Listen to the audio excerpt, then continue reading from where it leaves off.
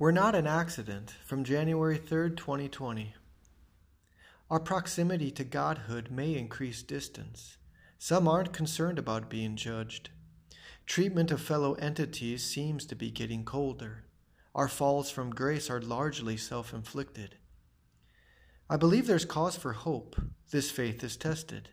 Humanity keeps making these senseless decisions. The choices before us influence the future. Acting entitled only separates us further. Will we self-destruct in the name of destabilization? Are efforts to avert doom too little too late? I'd like to think no, there's got to be a chance that we're just going through some growing pains. Observing our behavior, such cascading mistakes. Pride is caustic, designed to undermine. Retribution destroys trust that was brewing, cutting even our greatest minds down to size.